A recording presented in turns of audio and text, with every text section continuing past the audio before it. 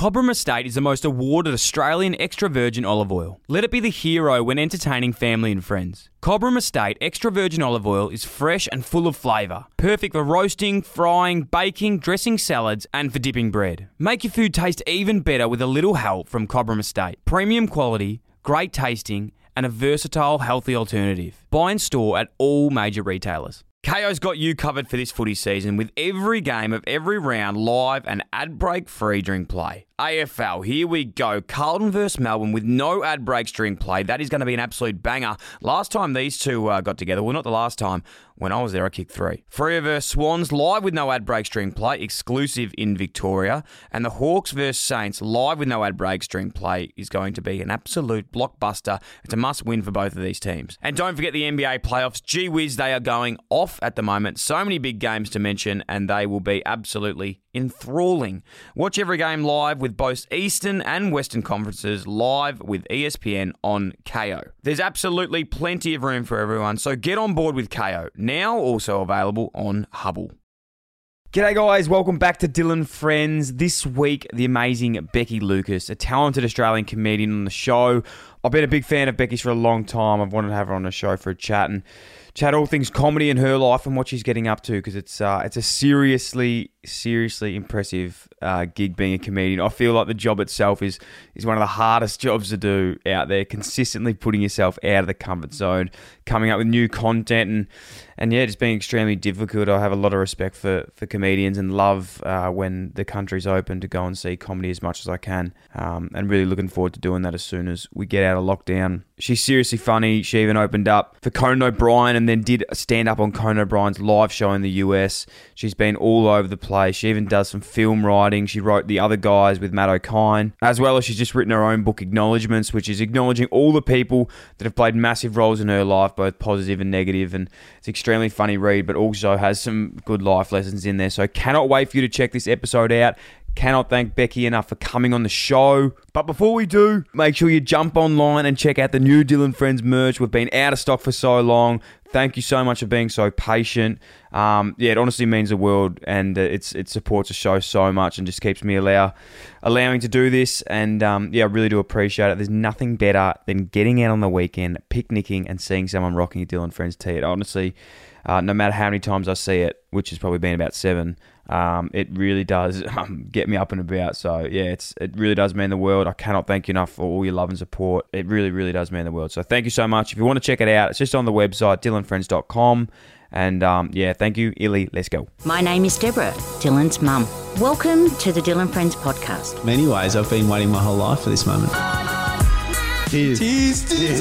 Strength. I'm like, I run. She's like, everyone runs. I'm like, but does everyone go to the Olympics? They're sitting there meditating, going, oh my God, I think I'm meditating. How good is this? I'm meditating. It's like, we had a Wu-Tang call. I was like, yo, Dylan, thanks for getting us in. Just love it. It's knuckle puck time. Yeah. Don't forget to subscribe and leave a review. Becky Lucas, welcome to the Dylan Friend podcast. My friend, it's an honour, pleasure, privilege to have you on the show. Oh, well, it's my honour to be here. You're the star here. You're the one, I saw you on top shows on iTunes. Number 1 in the charts, number 1 in the hearts of Australian public is what I like to say. Yeah, it's amazing. So I owe you. No, not at all. I've been wanting to get you on for a long time and have a chat about your story, because it's one that I definitely love, and I love all your work of what you've been able to do. But one thing I wanted to touch on, I was chatting with your incredible team who was teeing this up. You've got a team. Like, I don't have a team. I just do all the, like, you have like some team around you that really, set your diary. It's unbelievable. Yeah. I'd love to get to that level one day. I mean, it's just two chicks. No, don't undersell that. To call them a team. I don't have any. You've got a team. It's unbelievable. Shout out to Ella. She's doing some great things. Yes, she's great. Hey, you're doing incredible things. You're a comedian. You're a comic. I don't know which one to say out of those two. You're an actor, TV writer. You're an author as well, which we'll talk about your book today, which is unbelievable.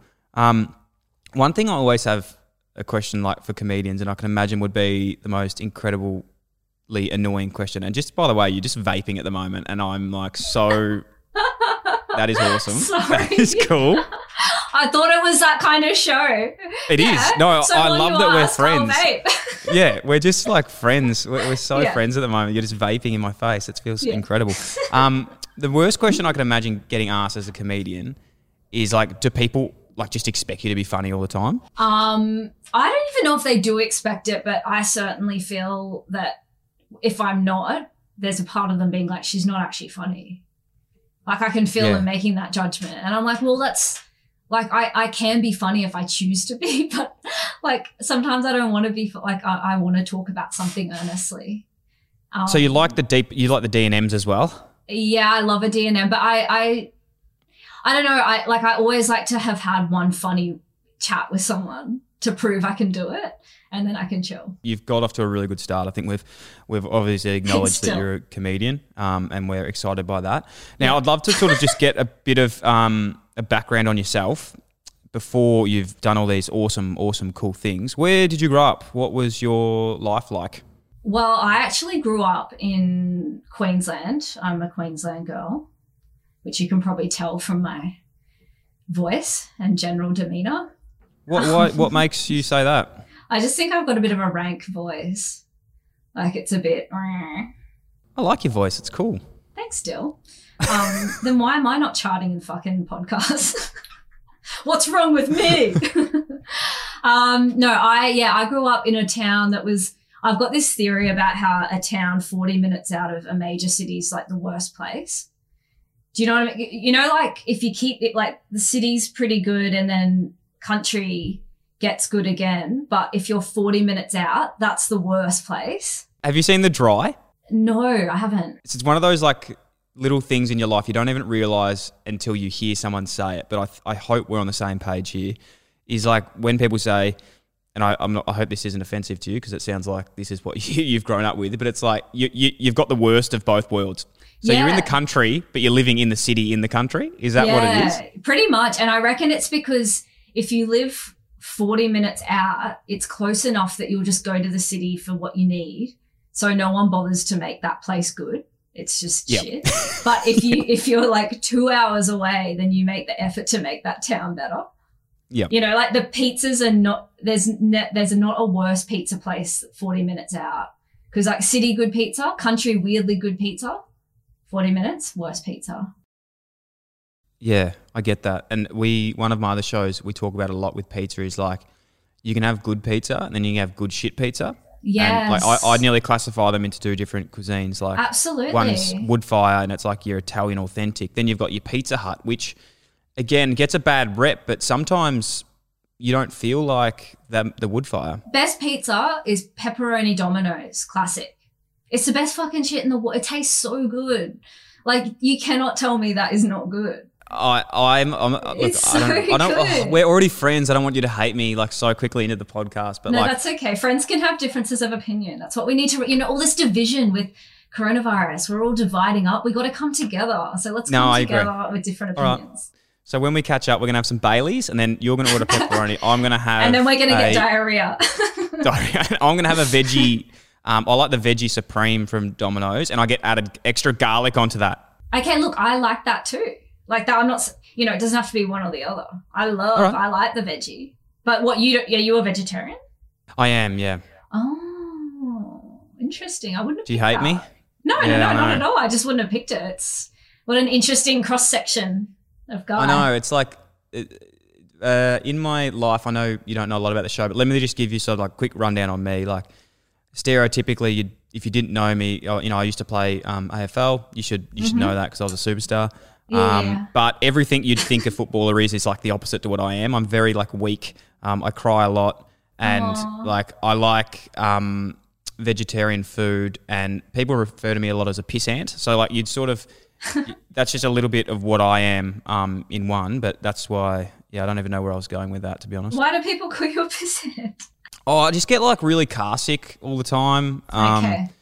Sort of like can't sleep with like people that are like snoring near me. Just like those sort of little things. I'm going to call you a pre-cum baby. Yeah. No, that's... The longer my life goes on, the more I think I was 100% like not like test tube or something not meant like that. To be here. Yeah, no, 100%. Yeah, and my eyes are really far apart too. Hey, let's stop talking about me. This is your interview. You're I'm sorry. Cutie. You're so no, cute. No, don't say that. That's you're just being mean.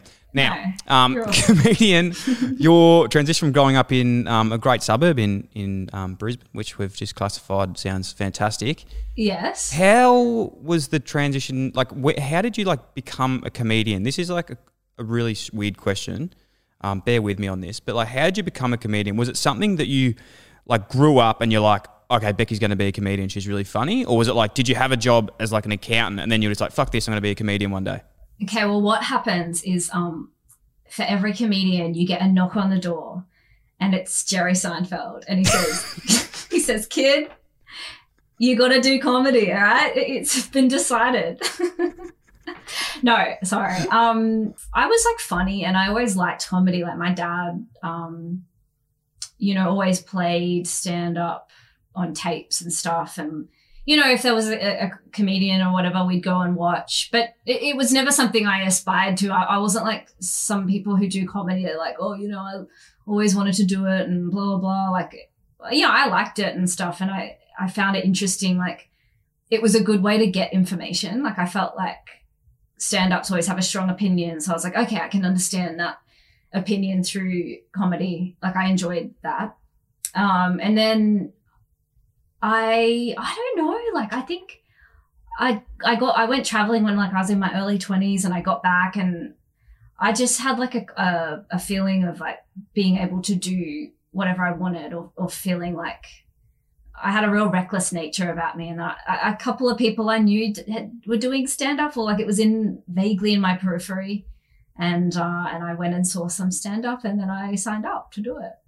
So it's like kind of it's sort of boring. You just kind of you kind of like, oh, I can do that. And then you have to take those steps to do it. And then you're just doing it. Then you kind of get sucked in, Yeah, I think you're definitely being modest with that and underselling how hard it is to be a comedian. Because I've thought about this a lot. I love people that, can put themselves out there. I think there's a real there's a real resilience that you need to not just be a comedian, but an actor and all these types of roles and even podcasting for that matter. Like you're literally putting yourself out there to be judged. So yeah, you have to be like very okay with rejection and humiliation in a way.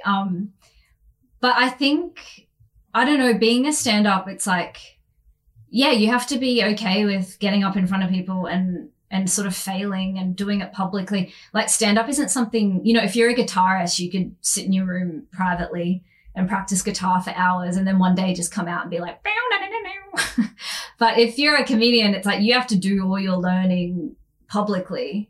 And sometimes it's really good and it works, but a lot of the time it doesn't work and you have to be okay with that. And I think people are a bit addicted to pain. Like if you're addicted to the emotion of like failure and feeling shit about yourself, it's a good option. I love that. I think that it's definitely in the sense of like one thing that, a former coach used to say to me a lot was you got to get comfortable being uncomfortable. And I think that when you get in that mindset, you sort of actually you get addicted to putting yourself out of your comfort zone, I suppose, and keep pushing those boundaries and feeling shit about yourself, but then growing from it. Totally. And I also think it's like you start to realize that, your ideas are separate to you, or like what you do there. It's not like, I think some comedians, it's like they let it dictate their whole life. Like I did badly, so I suck. And I used to have that, but now I'm like, well, what I did there is not me. Like what I did on stage, or if it worked or didn't work, I'm still me. I still like have a life and friends and family, and like, I'm a person, and I might, my persona or what I set up on stage might have been rejected by an audience, but that's not me. Like it's a good way to be able to separate the ideas from the person. And I think that's really, so I like being not married to things that I say or whatever all the time. Like it's a separate thing. Definitely. I think one thing that you mentioned in that resonates with me was like separating the person from the persona. So like, Becky Lucas of the person versus who you are on stage are two different people. Yeah. And I might say something that it's like people don't like, and I'm like, hey, I might not like it next week either. I was just trying it out. And like, isn't that scary though? Oh yeah. Cause there's people that hate me. Like there's people that are like, she said it, then this is who she is. And I'm like, oh, I might have used to care that someone thinks that way, but I'm like, I know that I'm not that. I might have like said the wrong thing, but that's not who I am. And I mean, I'm sure when you were playing, you were like, people hated you or didn't based on this thing that you did, but that's not you. Well, it's scary being in this day and age too, where like, you know, especially for you, I'm not trying to worry you here, but me, you know, in this podcast, like this day and age, we have so many sleuths that it's like, if you fucked up and you said one thing, you know, 10 years ago or in your first or second episode or your first stand-up show, people go back and find it and you're like, fuck, like that was, you know, yes, I fucked up. That was a long time ago. Like that's the biggest thing that scares me with like online things. I'm always just like, oh my God, how is this going to be received? But you've just got to, I think, own it and just be like, yeah, fuck, like that was what it was. So it is hard being a comedian. And the worst thing about being a comedian is it's like you've got to toe that line all the time because you don't want to just get up and talk about stuff that there's no point of view. So you're always towing this line. And when you get it right, you're celebrated. And then if you just get one thing wrong, like everyone hates you. And it's like, it's crazy. People are angrier at comedians for saying the wrong thing than they are at some politician who's just defunded like Aboriginal legal services or whatever. Like the rage people feel for words as opposed to actions is insane. Comedy for Dummies 101. Sorry for their shit questions. Bombing on stage, is that a thing? Like, has that happened to you? Any experience in this? Yeah. I can imagine it'd be cool. Yeah, bombing happens all the time to all comedians, and it never really stops. Like your worst gets better. Like sometimes I'll get off stage now and be like, oh fuck, I fucking bombed, and a newer comedian will be like, what? That seemed like it was really good, because your standard gets higher and higher. But you can still eat it pretty hard. Like, you know, you might have like it does get harder to bomb as you get better, because you know, you can kind of always fall back on an old joke, or you can like figure out how to get the crowd back on your side or whatever. Like when you're first starting out, the bombs are so insane because you're so nervous and you've just got your sort of jokes in your head and you haven't got enough experience or material to like fix the problem.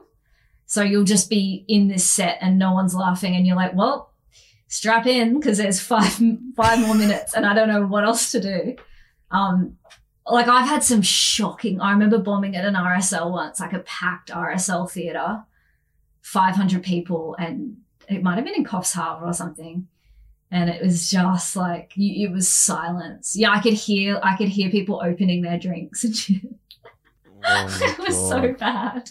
What are some of those fallback like gags? Like I can imagine, you know, I've seen a lot of your live content, how quick and witty you are. Like do you have like a go-to fallback gag that you could just throw in people's face? Because I can imagine just the like shut the fuck up back at someone or something like that just gets back into No, but the worst thing is like if you're bombing and then you tell someone to shut the fuck up, the crowd's like, you shut the fuck up.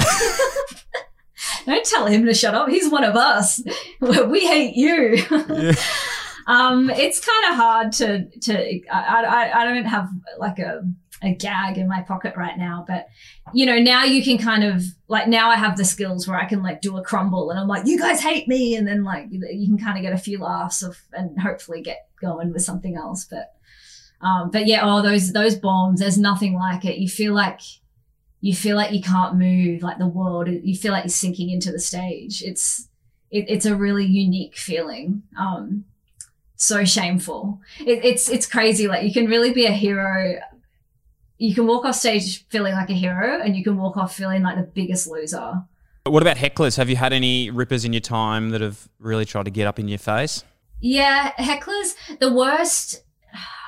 Hecklers are pretty easy to deal with because you're in a pretty heightened state up on stage. You know, like you've got the microphone, you're probably not drunk. And you're like hyper focused. So often hecklers, like a heckler is much easier to deal with than people realize. The worst heckle is when someone's just like a middle-aged woman being supportive. That's the worst. That's actually the worst. So they're like, we love you, darling. Cause you're like, they're disrupting it, but they're not being a cunt. So you can't go at them really hard, but they'll kind of be persistently like, a woman in her 50s that's had 3 white wines is the worst heckler. Because she's just, she's so supportive and she'll never let up. Love that. That's shout out to all the Karens out there. We love them, and they make Australia great. In terms of shows, like a comedy show, now we've done with those one-on-one questions. That was for the fans who didn't know. How do you put a show together? Like, I can imagine there's just so much work that goes into putting a body of work into, you know, what you'll go and then tour. And how many times do you have to like workshop it? Do you have people that you're like going around like that you have friends that you're like, you know, is this joke funny? Do you go and do it at like a smaller crowd? Is that how it works? Yeah, it's something that you learn as you go along. Like I remember thinking all these questions. So you sort of like you'll write some jokes, and then you try them out at smaller rooms. Like you would write with some comedian friends and maybe ask if they think it's funny, and slip it into combo every now and then, see if it gets a reaction. But that's what I generally do, is sort of write and then take it to smaller rooms. And then once you've figured out if it's working, and like you're always tinkering with the joke to make it better. And then, you would try it in a bigger room, see if it works. Because that's the thing, like a joke can work in a small room with a bunch of people, and then you take it to a bigger room in a different town and it doesn't work. So it's a constant sort of figuring out how to make it work, broadly speaking. And then, that becomes your new bit, and you kind of like have old bits and you bring in the new stuff sandwiched in between old, and then it's like a constant, And then when you put a show together, you just put it all kind of together. And some people like to have a thread through their show where they pretend something happened that it didn't. And with that, like you can then just go like randomize stuff as well, can't you? Like a lot of your work I've seen, it's sort of like you talk about something, move on to other things. Yeah, I tend to not like do shows that are themed or whatever. I just kind of, I'm like, here's stuff that's been funny that I've been writing for a year. And, you know, that's it annoys me because there's other people who like write a show and then everyone's like, it's brilliant. You know, it had a beginning, middle and end. And I'm like, yeah, but what about I've been fucking trying this stuff out knowing that it's funny, like working clubs. And for some reason, if you make people laugh for an hour, it's not seen as artistic. They're like, you know, it didn't have a sad ending.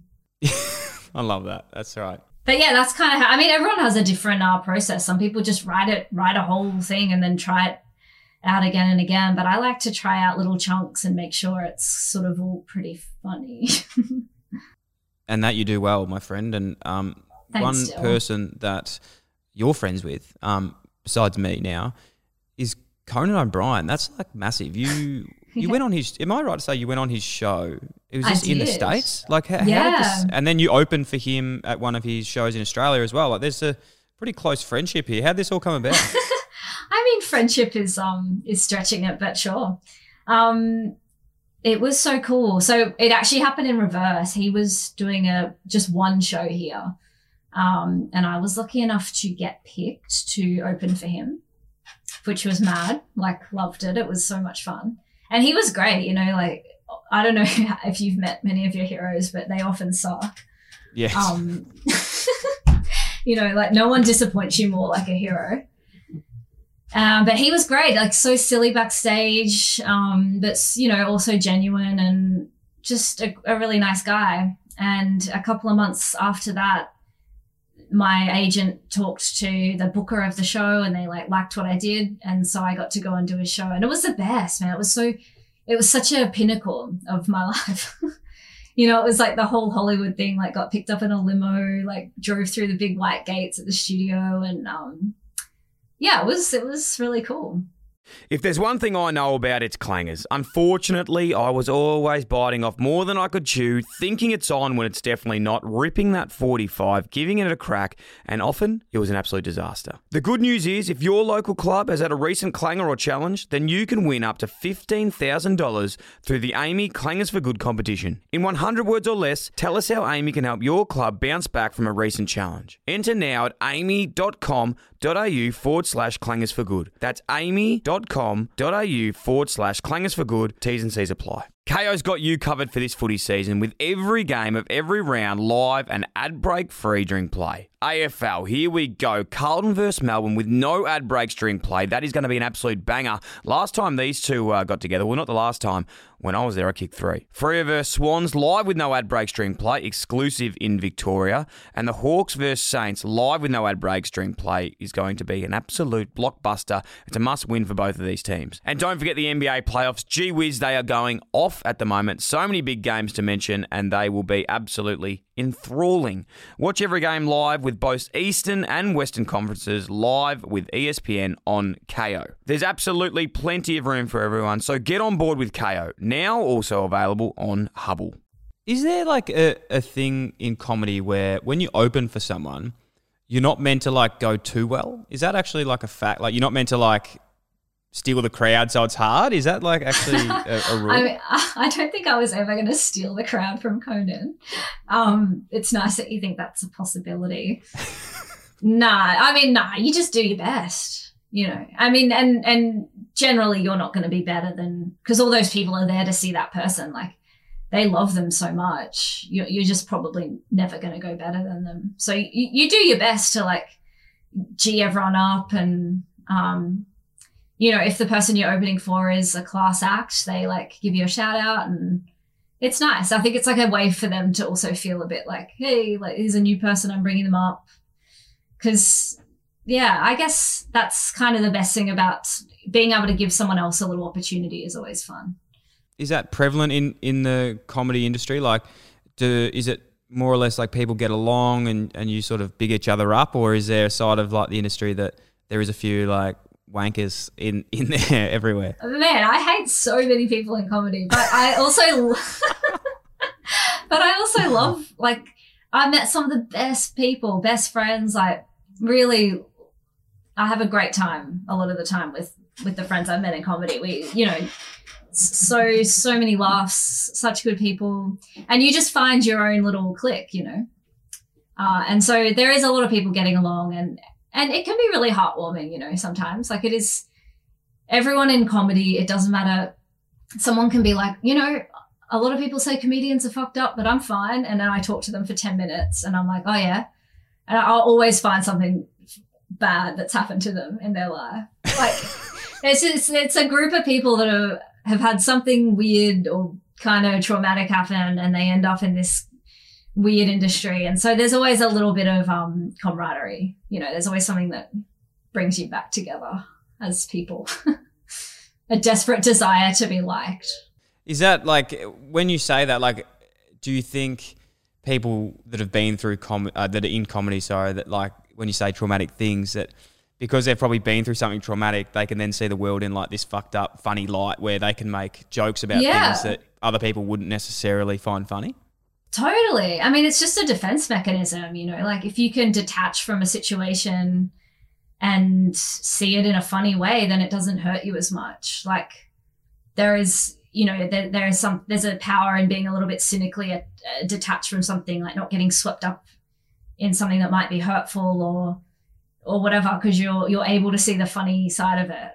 And I get annoyed when people get angry at comics for making jokes about stuff. It's like, well, you know, that's because part of their personality has been informed by, you know, maybe some pain or trauma or whatever. So that's just how we process things sometimes, is making jokes of it. And that's, I think, valid. Yeah. No, yeah. I agree. Like, my defense mechanism straight away is to just like, whenever I feel embarrassed or like nervous, you just take the piss out of yourself and it just takes off the situation of what you are, and it can just, it can be a very good defense mechanism. I've always found, like, my mates that, you know, you got those friends that just like can't take a joke, like when it's on themselves, and you just like, what the mate, like, we're not. It's like, man, you're making it worse. You're making it worse. Literally, just go with it. It's like people that like hate nicknames. It's like, if you just embrace that nickname, no one's ever going to call you that again. Totally. When we used to have a friend we called Weed because he was always popping up places we didn't want him. I can't imagine he would have taken that one too well. But it's like, just go with it. But then you don't want to go with it too much. Like, you don't want to be like, it's like, stop trying to own it. Yeah. It was a sweet spot. You mentioned just before something that like sprang to mind. And again, I read into things. I'm very curious. I watch a lot of I love Bo Burnham. I don't. You know Bo Burnham, like YouTube. I do. Guy, I love YouTube guy, Bo Burnham, and he speaks a lot about like that highs and lows of being a comedian, and speaks about like the prevalence of I suppose we mentioned before, but like separating the person from persona. You're on a massive high because you're giving people so much joy, but then after the stage, you're like, fuck, am I always giving? And he sort of speaks about how prevalent like being on top of your mental health is in comedians. Like a lot of comedians do, have to be on top of it because it is such an up and down career. Not personally asking, about yourself, but what's your thoughts on that in terms of an industry and people in comedy and what they face like off the stage, I suppose? I mean, it's hard. Like there's so many comedians who are so aware of it that they've got great mental health because they're like constantly analyzing and figuring out how they are and how they're feeling. Like I think there's a lot of dudes and women that are mentally ill, but they're just like, anyway, back to work, blah, blah, blah. Life goes on. Like they're not in tune with it. And like sometimes I think comics, I mean, maybe we spend too much time thinking about our mental health and that can't help the situation as well. Like my dad's always like, just go and lie in a field and look at the sun. That's how he deals with men. Yeah. Like I think there is something to it in like, I think the urge to want to do stand up means that there's something not quite right about you because you're seeking validation, and so once you set yourself on this path of seeking validation constantly from outside sources, that's not going to do yourself any favors.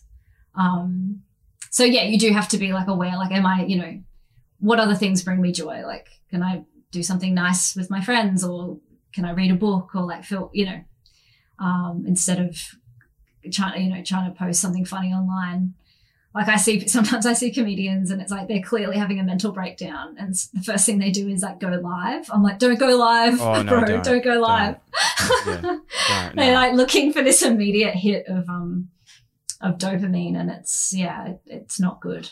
Yeah, I've got the 24-hour rule. When something like that happens, I just have to give myself at least 24 hours before I do anything about it because pure anxiety until the levels settle down. I've always found drinking water helps. It's a tip. I don't know. A lot of people say it, but try it out. Drinking water? Yeah, it's really good for you apparently. I'm trying to cut down personally. Yeah, it's a new thing. It's a new thing. Besides comedy, so much going on in your life. I didn't actually know this until we were doing a bit of research on yourself, but you actually co-wrote The Other Guy, which is the series on Stan. Yes, I did, yeah. That's with Matt O'Kine? Uh-huh. Yeah, that's an awesome... I've seen that. That's awesome. Oh, it's really, cool. really good. Yeah, really good series. What was it like? Like, how do you even start writing a show? Like, I wouldn't even imagine how that even works. Well, I mean, I've known... Actually, Matt O'Kine booked my first gig for me because I went... We had... My best friend's brother was his best friend, so I knew Matt growing up a little bit, and I told him that I wanted to do stand-up, and he actually booked me in to do my first gig. Unbelievable. I guess like it was his story and he just needed someone to, I had a little bit of writing experience. I worked on Josh Thomas's show too, Please Like Me. So I had a bit of writing experience. And so, yeah, I think he put my name forward and the producers got me on board with that. But it's writing a show, how do you start? I don't know. You kind of just like plot it all out and then you just begin, really. I love it. It seems simple. I might go do one later. You could do it. Yeah, I don't know. You can even just call it Dylan Friends, the TV show. Okay, watch this space. We'll see what happens. Let's talk about your book that you've written, which is unreal. That's so cool. Like, I feel like out of 10 coolness, like when you're like, before you wrote the book, what were you out of 10 coolness, do you think? Out of 10? Man, you can't ask me that. Come on, just... You want me to rate my own coolness. I mean, the very nature of that is not cool. No, it is. Trust me. It's because if I say cool, it's like, shut up. This bitch has got tickets on herself.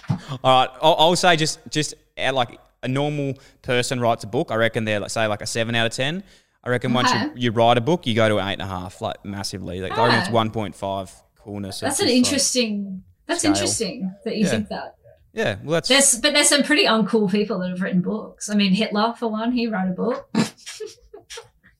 So yeah, okay, there's your scoop, guys. Dill from Dylan Friends thinks Hitler is 8.5 out of 10 cool. There you go. There's your grab. News.com.au. Let's go. Didn't think that one through as best as I should have.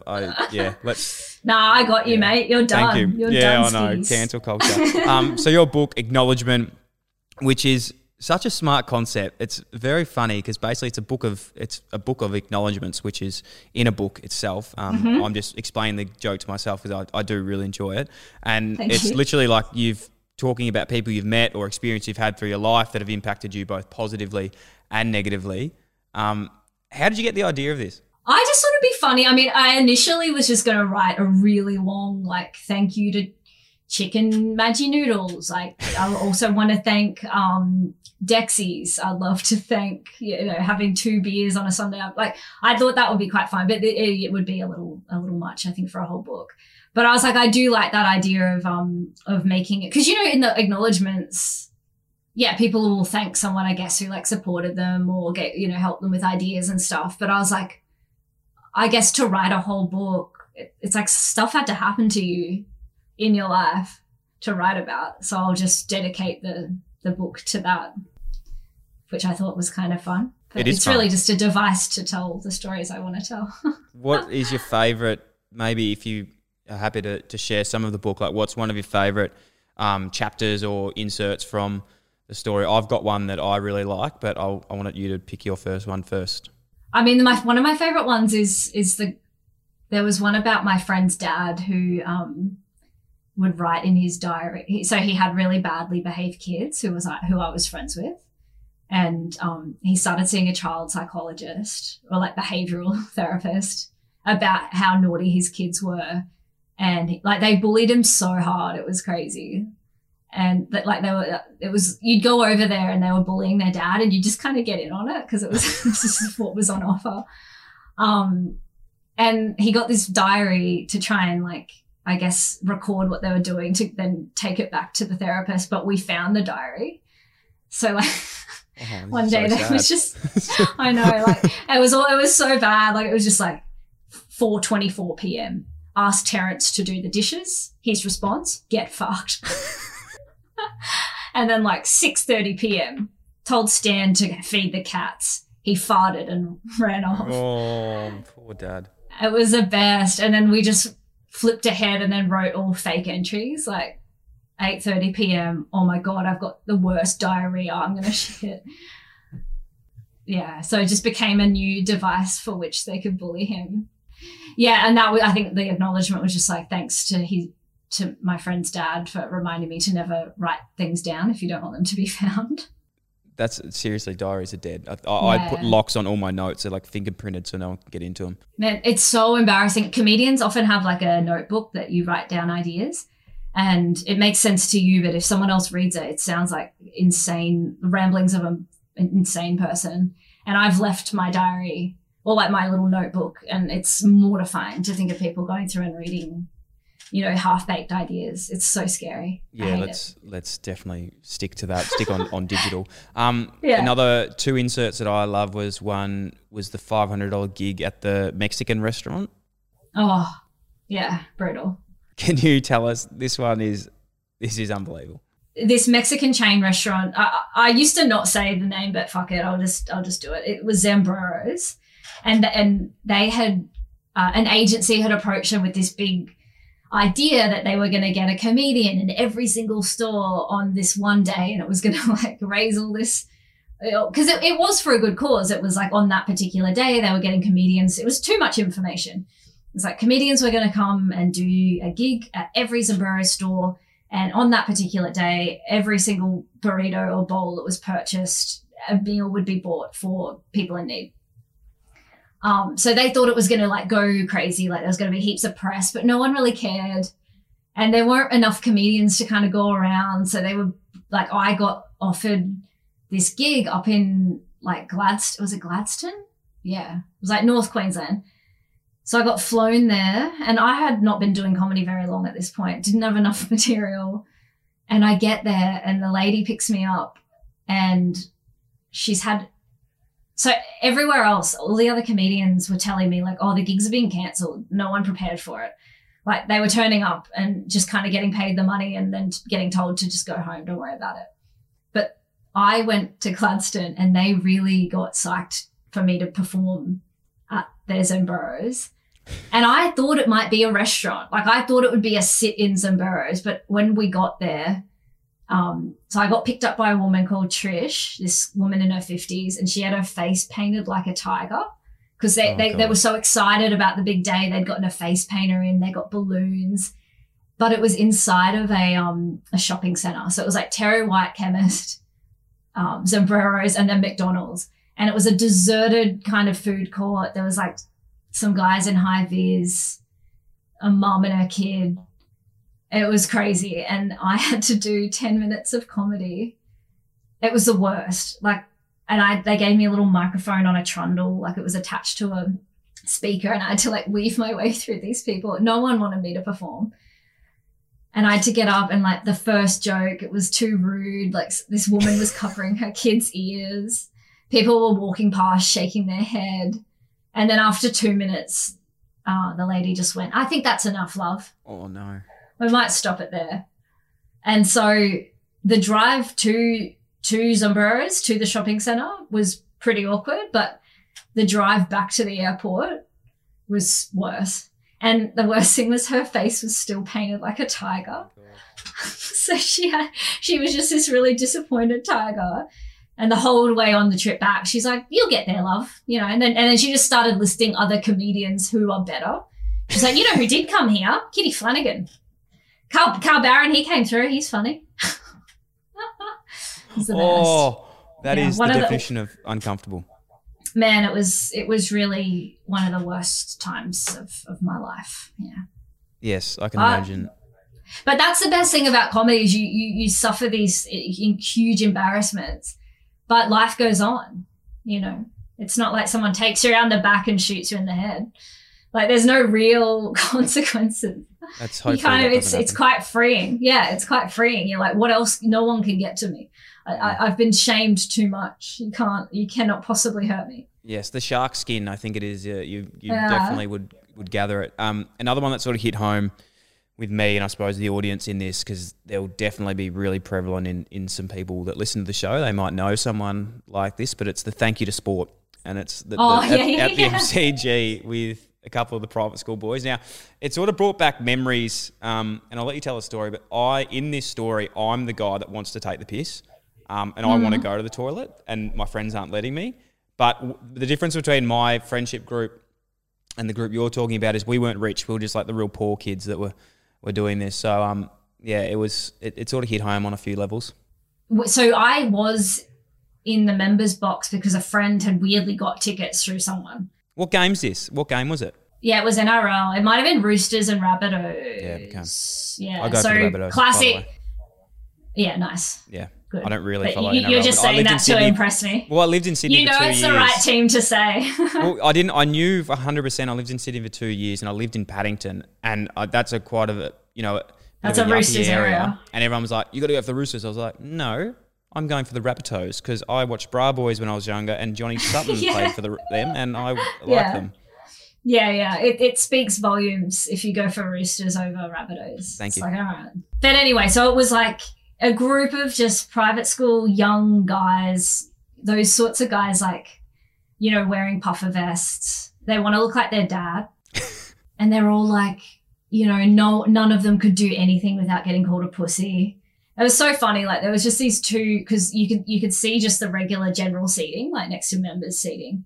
And there's just these two like Islander boys with their dad looking over like at these fucking gooses. And you could just see them being like, if we ever did that, like we'd get a hiding, like you fucking fucks. But there was just a bunch of them and they were so like that. They were all so scared of getting called a pussy, and like one of them would do one little thing and they're like, "Oh, you fucking pussy," and like just so entitled, like throwing drinks in the air. Like one landed on some poor like older man, like just acting way too tough for where they were and like very entitled. And it was so funny watching them try not to like do anything wrong. And then one of their team scored Roosters scored a try, and they all went crazy, and they're like, yeah, fucking, like, because they're all trying to be really manly, and they were like, yeah, and then this one guy was like, yeah, and he ended up squealing. Like try to be so manly that he went up into being the girliest sound you could ever hear, and yeah, you could just see him being like, oh, I've fucked up here. Yeah, no, I've felt that one a fair bit. But yeah, definitely there's so many incredible stories in there. It's available now on Booktopia. Can we get it in store as well? I don't even, we're not really allowed to go outside here in Victoria, but I think the rest of Australia is allowed to go outside, so that's available. You can get it in store, you can get it online, you can get it on Kindle, you can get it on audiobook. Some people are enjoying listening to it, which I don't know. I hate my voice, but some people, they're a glutton for punishment. You read, so because with this, when you write it, like, did you have to read the whole thing and record it? Like, is that how those work? I did. I had to. Was that hard? And I'd also done MDMA the weekend before. So I can imagine that would be pretty hard. It was really hard I had to really dig deep. I was having the Tuesday blues, and I was like, all right, here we go. Comedy. Because with those books as well, don't you, like, when you have to, like, literally get a whole sentence out, if you stuff up a sentence, you have to start all the way again. So they're quite big bits that you have to get right. Yeah, it was so annoying. Like, yeah, you couldn't make a single mistake. So your whole time you're like, don't fuck up. Because as soon as you do, the sound guy's like, all right, do it again. So you're just trying to avoid, all right, do it again. The underlying thing about this book too that I wanted to say, and I know this was a part of the plan, but that all these stories and all these things that you talk about, they are positive, negative, but I think the best thing about them is that you learn from them, and that's like you've used them in your life later on growing up. And one thing I love, because I think people always say, like, you know, this really cool thing happened to me and it changed my life. Like, I'm a really big believer in, like, the worst things that happened to me in my life are the best things for me, like, later on. Yeah. So that was something as well with a book. Like, a lot of your negative experiences, you look back with comedy, that's how you've dealt with them. But then later on, you've actually found that's had a massive impact. Yeah, for sure. Like, and I mean, they always say that, like, you learn more, like, you want things to go well. And I mean, that's the premise of comedy, I guess. Like, when a gig goes well, it feels really good. But when a gig goes badly, you learn so much more from it. Like, you know, you're like, okay, I've seen that, how that can go. I've seen that situation, and now I know how to deal with it the next time. So, yeah, I think it's just important for people to, you know, when something bad happens, I know it really sucks in the moment, and it's really annoying when someone tells you that, oh, well, you'll learn. But you do. And the things that most agitated me or most got under my skin, you know, I don't feel that way anymore. Now they're just a different way to, like, connect with someone. You know, it gives you more empathy, it gives you more compassion. Like, every time something bad happens to you, it's like, oh, well, that's a new feeling I have, and that's a new way I can understand the world. So it was, there was a little nod to that in the book, I hope, that comes through. So I'm glad you said that. It's nice. Definitely does. Becky, you've done such incredible things. I always finish on this. What's next for you? I don't know, man. I just got a new cat, so. Cat girl. Cool. Yeah, I was never a cat girl. Yeah, I was never, like, honestly, even when I say cat, I feel like I always have to tell people, like, don't worry. I'm not, but it's cute, man. It's a little kitten. So I'll probably just play with that for a bit. Awesome. That's really, no, I don't know. Yeah, career-wise, I don't know. Who knows? Well, I mean, there was an earthquake today, so. That was in Victoria. It was very cool. That was in Victoria. The only person who didn't feel it. So what's next for you? Earthquakes. Earthquakes on the comedy scene. Am I right? Yeah. You're going to be causing them. Some little tremors. You did it. That little joke. No, I didn't want to do any jokes today because you're the joker, and I just thought I'd just try and finish on one at the end. No, I loved it. Becky, thank you so much today. Like, honestly, I can't thank you enough for your time. Oh, thank you, Dill. I cannot wait to, hopefully when everything's up and running again, I can get to one of your shows in Melbourne or Hell Sydney. Yeah. That'd be great. We'll grab a not pint. What is it? We'll grab a pint of Baileys. We'll grab a pint of Baileys and then we'll spew. And that will make us friends. Thank you, Becky Lucas. Thanks, Dill. If that wasn't enough for you and you want even more, you're in luck. Dylan Friends is now on Patreon. Dylan Best Friends. If you'd like to learn more, you can head to patreon.com/DylanFriends, or you can head to the link in the show notes. Thanks for listening to the Dylan Friends podcast. If you like the show, it'd be a massive help if you could like, follow, rate, leave a review, or even share with your friends. The show is produced by myself and Sam Bonza. Damon Jackman from Creative Edge Films is responsible for audio and visual production. The show is recorded at the Dylan Friends studio in Melbourne, Australia. If you'd like to get in touch or suggest a guest or advertise with the Dylan Friends podcast, please email us at inquiries@dylanfriends.com. Thanks so much for tuning in. Kayo's got you covered for this footy season with every game of every round live and ad break free during play. AFL, here we go. Carlton versus Melbourne with no ad breaks during play. That is going to be an absolute banger. Last time these two got together, well, not the last time. When I was there, I kicked 3. Freo versus Swans, live with no ad breaks during play, exclusive in Victoria. And the Hawks versus Saints, live with no ad breaks during play, is going to be an absolute blockbuster. It's a must-win for both of these teams. And don't forget the NBA playoffs. Gee whiz, they are going off at the moment. So many big games to mention, and they will be absolutely enthralling. Watch every game live with both Eastern and Western conferences live with ESPN on Kayo. There's absolutely plenty of room for everyone, so get on board with Kayo. Now also available on Hubble.